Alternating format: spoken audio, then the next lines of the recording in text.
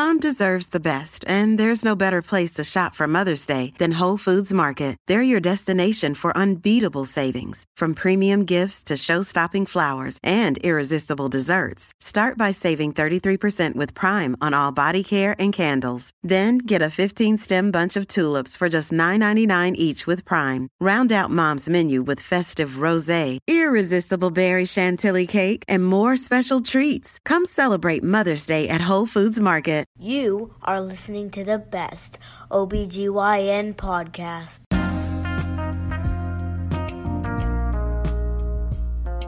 What happens in the gynecology world doesn't always stay in the gynecology world, but can affect the practice of obstetrics. For example, of course, we know that pelvic inflammatory disease can result in ectopic pregnancy, and symptomatic uterine fibroids can affect pregnancy outcomes by causing preterm labor or preterm premature rupture of membranes based on the number of fibroids and their location.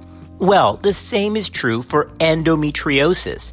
Endometriosis isn't just a gynecological condition, but new data now affirms that it can affect pregnancy outcomes. In this podcast, we will cover a soon-to-be-published publication in Obstetrics and Gynecology that is already released ahead of print, linking endometriosis with adverse pregnancy outcomes. Let's get started now.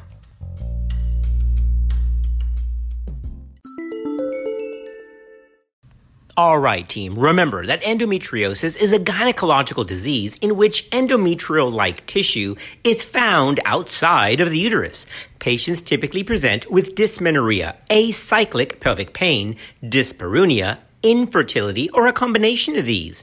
An estimated 6 to 10% of women are affected by endometriosis, with a higher prevalence up to about 30% in women presenting with infertility. Now, although evidence has suggested greater risk of infertility in women with endometriosis, the majority, listed at about 80%, of those with endometriosis will ultimately achieve pregnancy. Now, there are many hypothesized mechanisms through which endometriosis can be associated with adverse pregnancy outcomes. Endometriosis has been hypothesized to alter the uterine environment through progesterone resistance of the endometrium and to influence oocyte quality, which could contribute to adverse embryo development and even implantation. This, of course, could be the reason that loss seems to be increased in these patients, but we'll get into that in just a moment. Additionally, research has shown that women with endometriosis have greater levels of inflammation locally in the peritoneal cavity and systemically as well. Inflammation has long been hypothesized to play a role in the etiology of adverse pregnancy outcomes like gestational diabetes, hypertensive disorders of pregnancy, and even preterm birth. Women with endometriosis also have been hypothesized to have inadequate uterine contractility and deficient placentation, both of which may influence implantation, fetal growth, and even gestational length.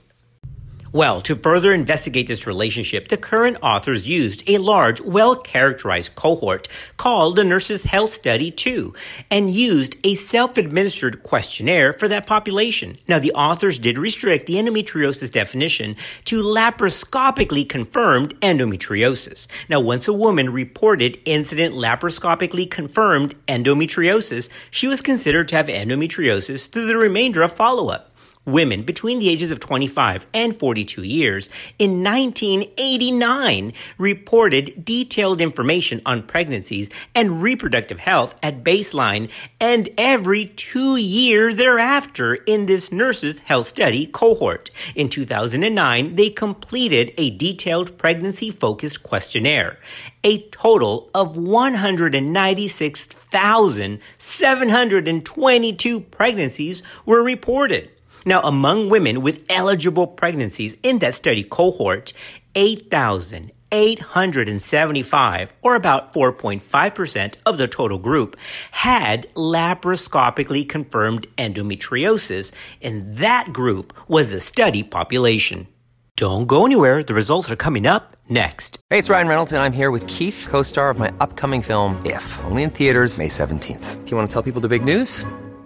All right, I'll do it. Sign up now and you'll get unlimited for $15 a month and 6 months of Paramount Plus Essential Plan on us. MintMobile.com/switch. Upfront payment of $45 equivalent to $15 per month. Unlimited over 40 gigabytes per month. Face lower speeds. Videos at 480p. Active Mint customers by 531.24 get 6 months of Paramount Plus Essential Plan. Auto renews after 6 months. Offer ends May 31st, 2024. Separate Paramount Plus registration required. Terms and conditions apply if rated PG.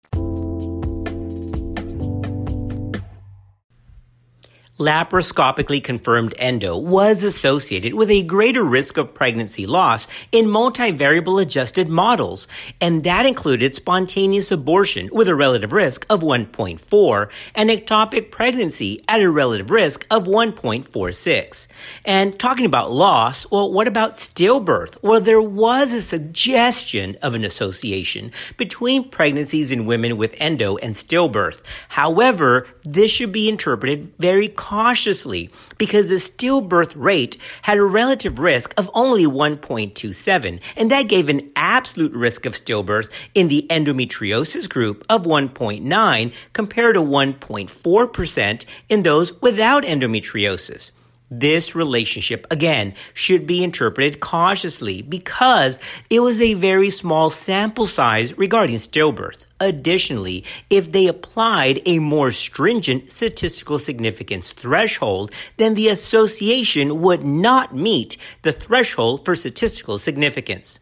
Laparoscopically confirmed endo was also associated with higher risk of adverse pregnancy outcomes, like a 35% greater risk of gestational diabetes and a 30% greater risk of hypertensive disorders of pregnancy. This was compared to those without endometriosis. Even in supplemental analysis, the data suggested that the relationship between laparoscopically confirmed endo and GDM was stronger in pregnancies at women who were younger than age 35 and in pregnancies in women who did not actually have a history of endometriosis-related infertility. It was also more significant in their second or later pregnancies. So that was interesting. The data also suggested that the relationship between laparoscopically confirmed endo and hypertensive disorders of pregnancy was similarly stronger in their second or later pregnancies. But wait, there's more. The data suggested that pregnancies in women with a history of laparoscopically confirmed endo actually had a 16% greater risk of preterm birth compared to those without the condition. The data also suggested that pregnancies in women with endo were associated with a 16% greater risk of low birth weight compared to those without endometriosis. Okay, now you should be thinking, what does endometriosis have to do with these adverse conditions? I mean, what's the link, right?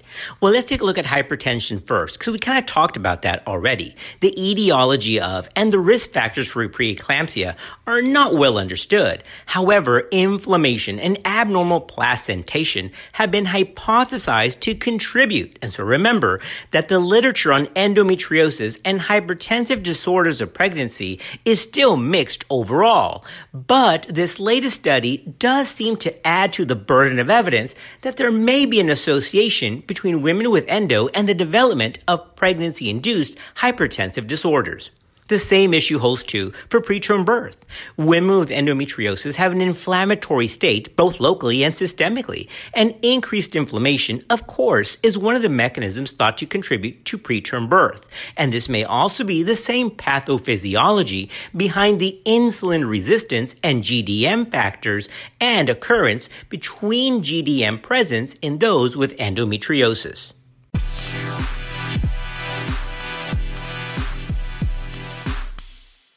All right, let's start wrapping up this quick review of a currently published ahead-of-print study regarding endometriosis and adverse pregnancy outcomes.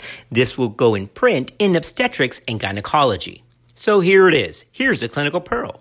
Although data from previous studies have been mixed, this newly released publication did find women with a history of endometriosis to be at greater risk of pregnancy loss, gestational diabetes, hypertensive disorders of pregnancy, preterm birth, and even low birth weight.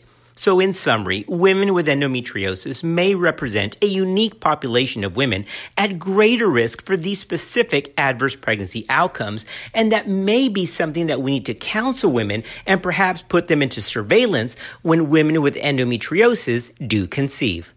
All right, guys, thanks for listening to our podcast. The reference for this summary session comes from the published ahead of print study by Farlin et al. Entitled Endometriosis and Risk of Adverse Pregnancy Outcomes, soon to be in print in Obstetrics and Gynecology. Thanks for listening. We'll see you next time on Clinical Pearls.